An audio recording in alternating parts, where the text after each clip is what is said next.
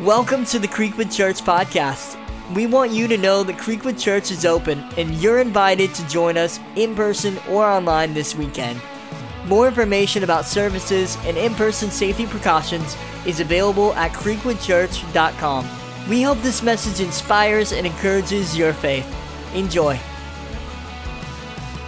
If you have your Bibles, grab them and go to Joshua. We are in Joshua chapter 6 again this weekend, and last weekend we were in parts of Joshua 5 and parts of Joshua 6, and we are going to look again at this same story. And it's just so loaded that as I was studying this week, I was like, I cannot get past this story without talking about it again. And we talked about the story of how the moment where the Israelites are at. And the Israelites have been through so much. God has delivered them out of bondage, brought them out of Egypt and taken them through the wilderness. And God has taken them somewhere. Aren't you glad that God has a purpose for your life?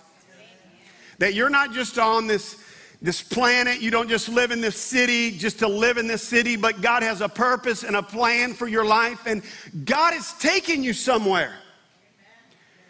It may not be a physical destination, but there is a place spiritually, emotionally, there's a place God is trying to take you to, and I'm so glad that we have a God that takes us to the purposes that God has for us. And he's taken them to this promised land. And the promised land, it symbolizes the place of freedom.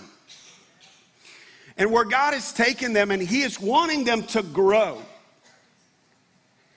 He's taken them through all of these experiences because God wants us to grow, wants them to grow. And this is what I love about the Bible, is you can look throughout the Bible and you see so many stories that you can say, I'm so glad the Bible didn't sugarcoat this. It tells us the truth about these stories, and we can so relate to this. And one of the things that we learned last weekend that God does in our life, oftentimes when he's wanting us to have a breakthrough transition. And this, if you're taking notes, is part 2 of the spiritual breakthroughs, the breakthrough transitions that we need in our life. A baby just said amen. I think so. Man, that's good. I think y'all think I'm playing. I think I heard a little baby say amen.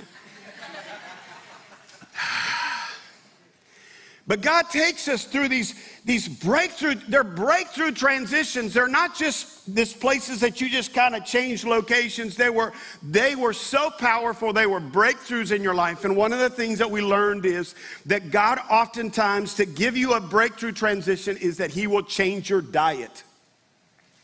And we see this in the Israelites, where God changed their diet when he moved them from place to place, from transition to transition. And one of the scriptures that we read last weekend was the last part of chapter 5 before we got to chapter 6, where it tells us the story of Jericho, which is the last big obstacle before they get into the promised land.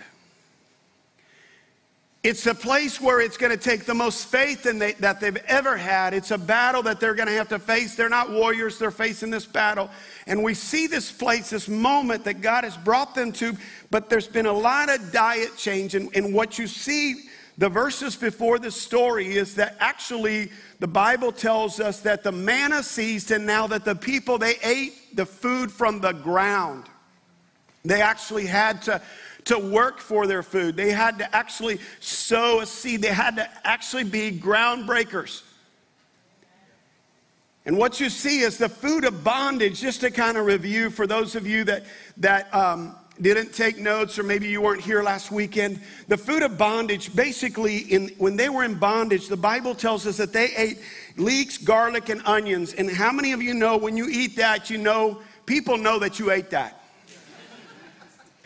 Because your breath is kicking. And your breath stinks. People know what you've been eating. And when you are in the place of bondage and you're eating the food of bondage, in other words, you're eating offense, you're eating bitterness. People can smell the bitterness. They can smell the unforgiveness. And part of God's transition in their life is He changed their diet and He took them to the wilderness. And the food of wilderness, the Bible tells us that God gave them manna. He just provided this out of nowhere. And manna means, what is it? And there's a season in your life where spiritually you're like learning things. Like when you first get saved and you start going to church and you hear us talk about baptism, you're like, well, what is it? You have all of these things that it's like the wilderness season of your life, but some of us, we just kind of stay in that season. Some of us get used to eating the food of bondage, and we're just kind of going, you know what, I don't want to change my attitude. I don't want to change. I don't want to forgive. And some of us are eating the food of wilderness where we're just kind of wandering around. We're like, well, I hope God takes care of me. The place, and listen to me, I want you to get this today. The place God wants you to go and take you to is this place of where you start eating the food of freedom. The food of freedom, it's not a handout, and again, I'm not talking about salvation. Your salvation is a gift from God, but there is a place that you get in your faith where you begin to understand that you are going to get what you put in spiritually. What you sow is what you're going to reap. You can show up to church and go, man, I'm just here to kind of watch a little bit of service and be entertained a little bit. Or you can go, you know what? I'm pushing everything aside. I am here to worship God. I am not going to be distracted. I'm here for God to speak to me. It's your decision. It's your choice. The food of freedom, it's a powerful place, but it is a place that a demand is placed on your faith.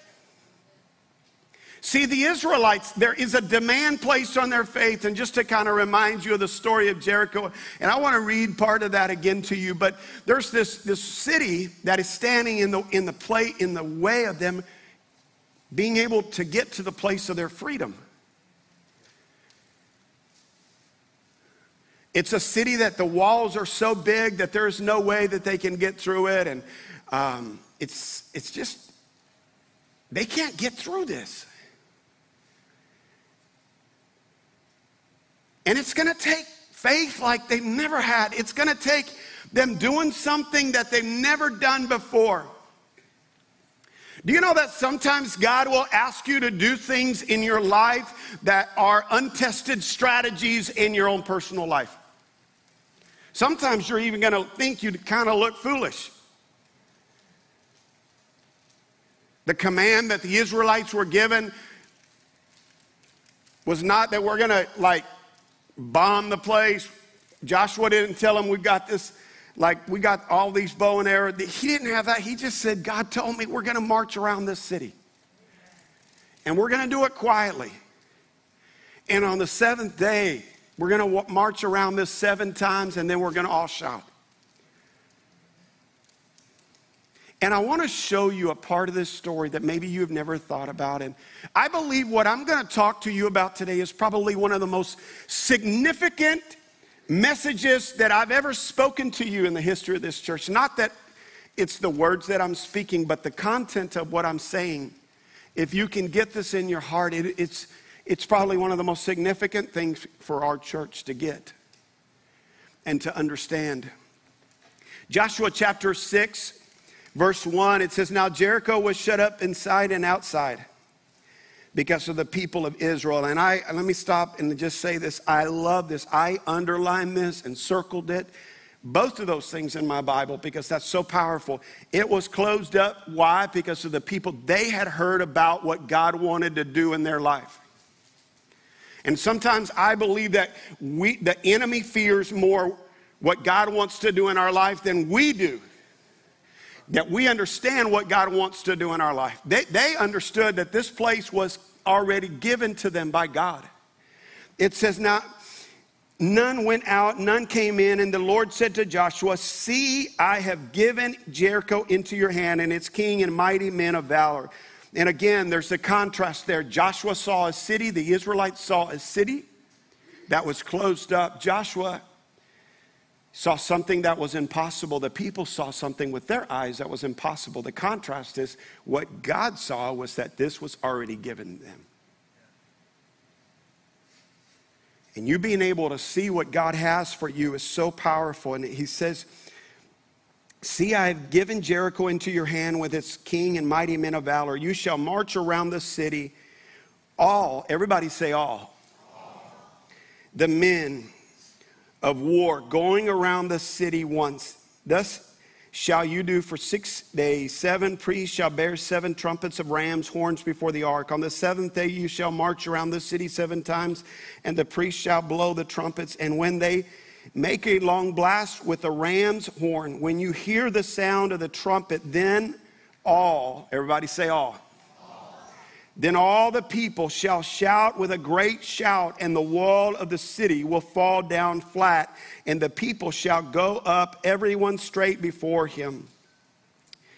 And I want you to see something that maybe you have not thought about, that part of the victory,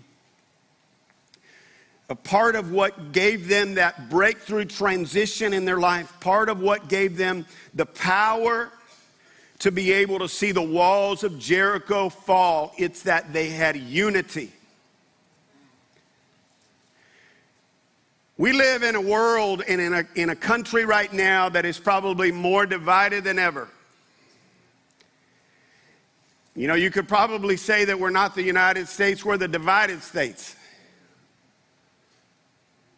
And I want to caution you that the church should not be a reflection of our society. But the church should be a reflector of what God is doing in the church. And what the world needs to see. And I want to talk about this today because, again, we underestimate and undervalue the power of unity. Unity is so powerful. And I want to show you this because, again, there are so many things that sometimes we don't understand that unity is a big deal, and the people of Israel were united. Can you imagine? And I want to just say this to you. I'm not speaking about this because I think that there's disunity in the church, so I want you to relax. Creekwood has been blessed with a supernatural unity. This church has been so united. But listen to me, I believe where God wants to take us is we have to commit ourselves like never before to being united. The unity is power. That when we are united, there's something supernatural that is released in the kingdom of God. Let me show you in Psalms 133. Psalms 133, it says, behold, verse 1, behold how good and pleasant it is when brothers dwell in unity. It is like the precious oil on their head, running down on the beard of Aaron, running down on the collar of his robe. It is like the dew of Hermon, which falls on the mountains of Zion. And listen to this. It says, for there the Lord has commanded the blessing, life forevermore. There's actually, when we are in unity, when we're united, and listen to me, this isn't just about the church, this is about your family. This is about your marriage. Do you know that the enemy doesn't want you to be united and in unity as a couple? Some of you are like, man, Pastor, at my house, it's been Armageddon. Because I'm like so sick of being around my family and my spouse, and 5 months of sitting around looking at each other I'm like, don't talk to me about unity.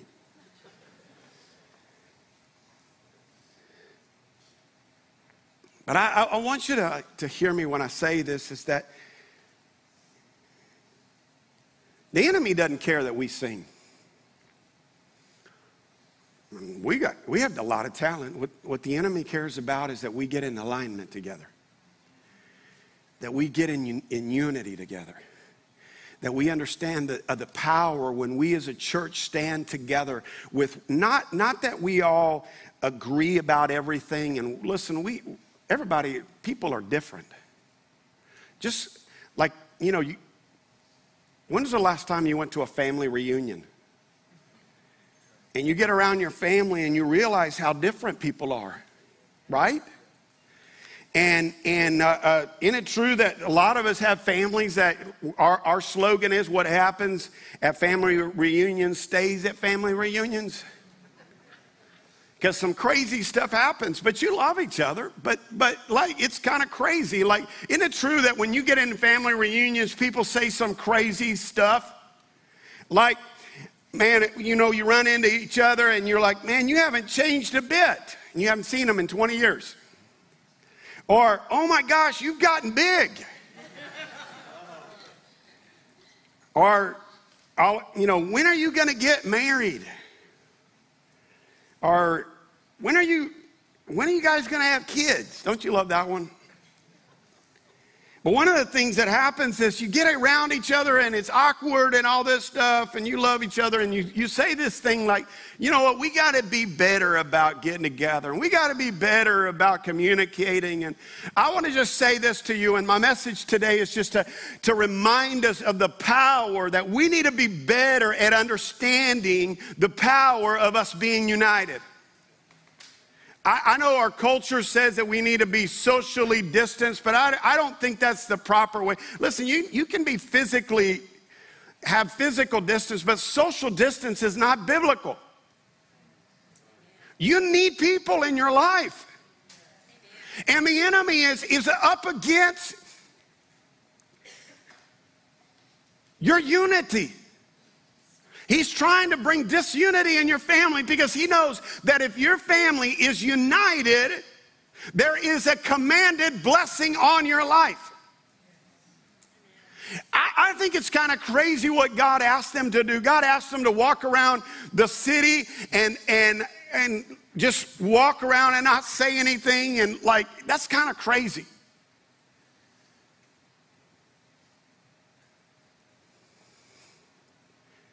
And you think about how when you start to process the power of what unity does, and that they were all together, they did this together, they were committed to this. Oftentimes, it's easy for us to kind of go, well, you know what, man, this, like walking around this city, these walls, I don't know if that's really going to make any difference. I don't know if me serving or me being like volunteering or me being in a life group, is that really going to make a difference? And for you, maybe it seems kind of goofy. You're like, man, I don't want to go to somebody's house, and it's awkward a little bit, and I don't know them. But listen to me. Could it be maybe that in that unity, when you get united with other Christ followers, other people, that's where there's going to be a commanded blessing on your life? I don't know about you, but I want to be a part of a church that has a commanded blessing over this place. It means that we have to like recommit ourselves. I know that we've been out of this like 5 months, and you've been watching it online. I know you have not missed a single online service. I'm kidding. It's hard. But I want to challenge you to recommit ourselves to understanding the power of us being united. Do you know that there's this 20-80 rule that is in most churches? 20-80 rule means basically that 20% of the church does most of the work. 20% of the church worships. 20% of the church gives. 20% of the church serves. And 80% spectates. Aren't you glad you came to church today?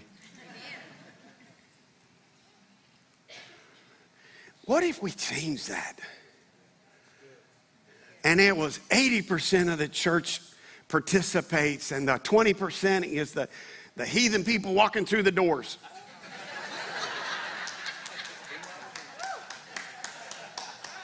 Your family member. I'm just kidding. We need each other. Let me just say this. We desperately need each other. Romans 12:5 says, just as our bodies have many parts and each part has a special function, so it is Christ's body. We are many parts of one body, and we all belong to each other. We need each other. You know, this past week, my wife got locked out of the house. I was gone. She went outside and she was in her pajamas. And she was out there letting the dog out, and she's out in her pajamas, and realized she's out of the house, and she didn't have her phone, but she had her watch phone or whatever it's called. I know I didn't say that right. But this is what she texted me. Stephen, I'm locked out of the house. I'm in the backyard. Stephen, I'm in the backyard and I'm locked out of the house and I need you to come home. Stephen, please come home. I'm locked out of the house. I'm in the backyard. This is not a joke. And she told me she was about to crawl over the fence to the neighbor's yard in her pajamas. I'm not going to show you a picture of her pajamas, but anyways.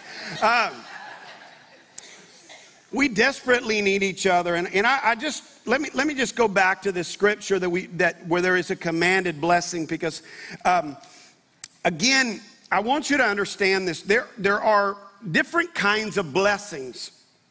There is, number one, there's a common blessing. A common blessing, it just means that you live in the world that you live. It doesn't matter if you're righteous or unrighteous. The sun comes out, it rains, you experience the joy of having a child. An unbeliever can experience this level of blessing in their life. It is a common blessing. It's the base level. Number two, there's the received blessing. The received blessing, this comes out of obedience. When you obey God, there's this received blessing. Number three, there's this positional blessing. It's a positional blessing that you get because you're in Christ. Ephesians chapter 1 tells us that we have been blessed in Christ. When you get saved, there is a positional covenant blessing that God gives to you because you're his child. But I want to just say this to you. The highest level of blessing that you can have in your life is this commanded blessing.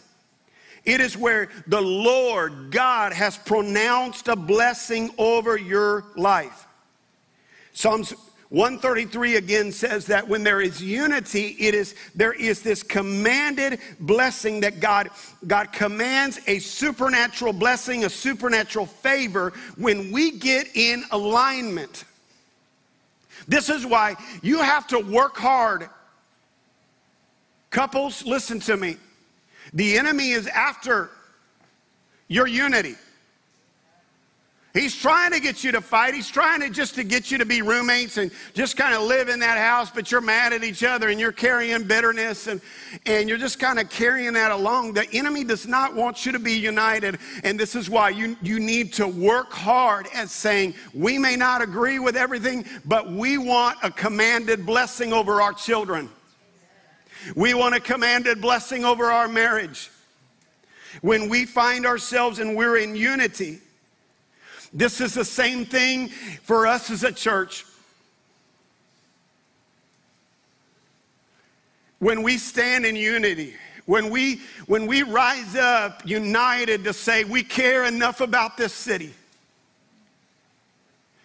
When we rise up and we say we care more about the lost than we do sitting on our butts in church. And I love sitting in church and I love being together. But I don't ever want to get to a place that this becomes more important to me than the lost. We're not here to have church for church people. Church is for us to reach the lost, for you to become empowered and feel God's presence, God to work in your story, and God to change you. We cannot ever lose track of what this is about. This is what unites us. What unites us is one purpose, and that is we love the lost, and we want to see more people come to know Christ. This is why, listen to me, we can all be different. We all have different opinions about all kinds of stuff. But when we come together, we as a church are united with one focus to say we are here to reach the lost. Do you know that our West Campus, the miracle of this West Campus, how massive it is, 108 crazy acres. It's unreal. Like, people ask me, what are y'all doing with all that land? I'm like, God has big plans. But we cannot think that what God wants to do, and this is a Jericho wall in front of us, to build a 90,000 square foot campus over there with a student center and all that has to happen for us to just kind of go, well, man, we're going to let like 10% of the church kind of do all the work, and I'm just going to kind of wait around. Y'all let me know when it's done.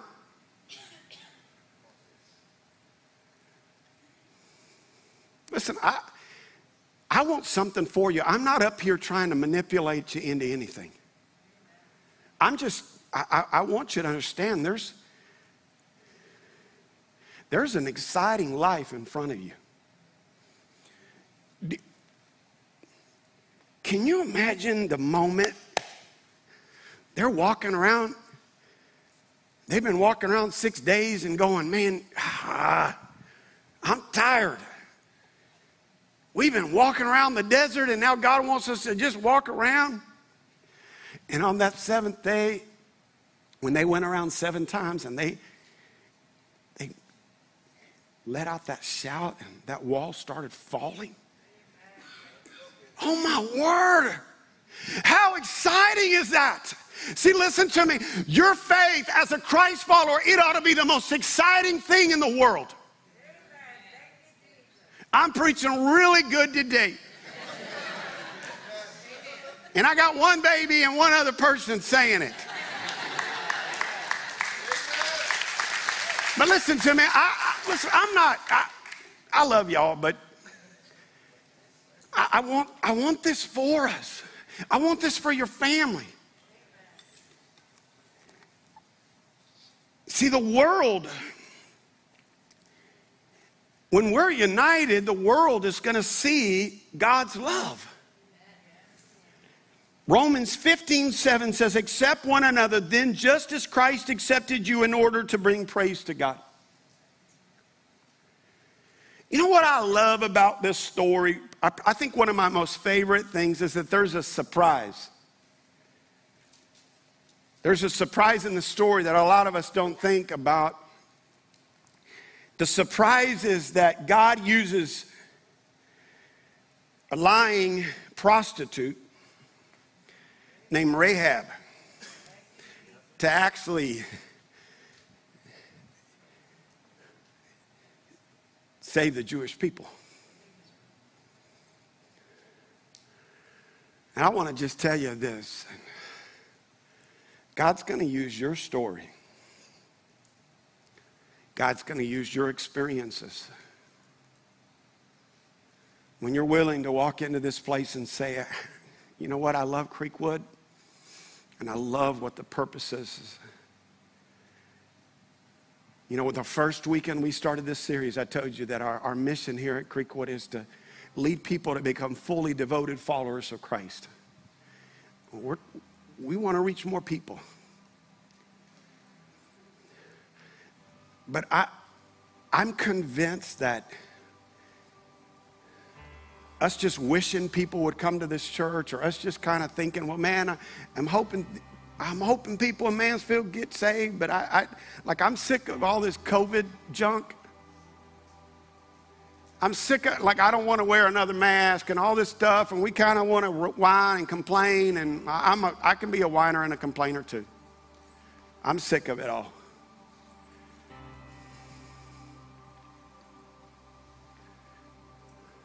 And we just kind of walk in our own physical strength. But when we're willing to push all of that aside and say, you know what we need over our church is we need a commanded blessing. We're going to obey God. If God says to walk around the city, we need a commanded blessing over this church. When we have that commanded blessing, that favor over our families, and we're able to do this as a church, and we go out, listen to me, people are going to come in droves to find Christ. I'm going to tell you, there's going to be a day that we're going to say 108 acres is not enough land. That's how big God is. I want to ask you to pray with me today, and I want to ask you to, just at your seat, to bow your heads for just a few moments.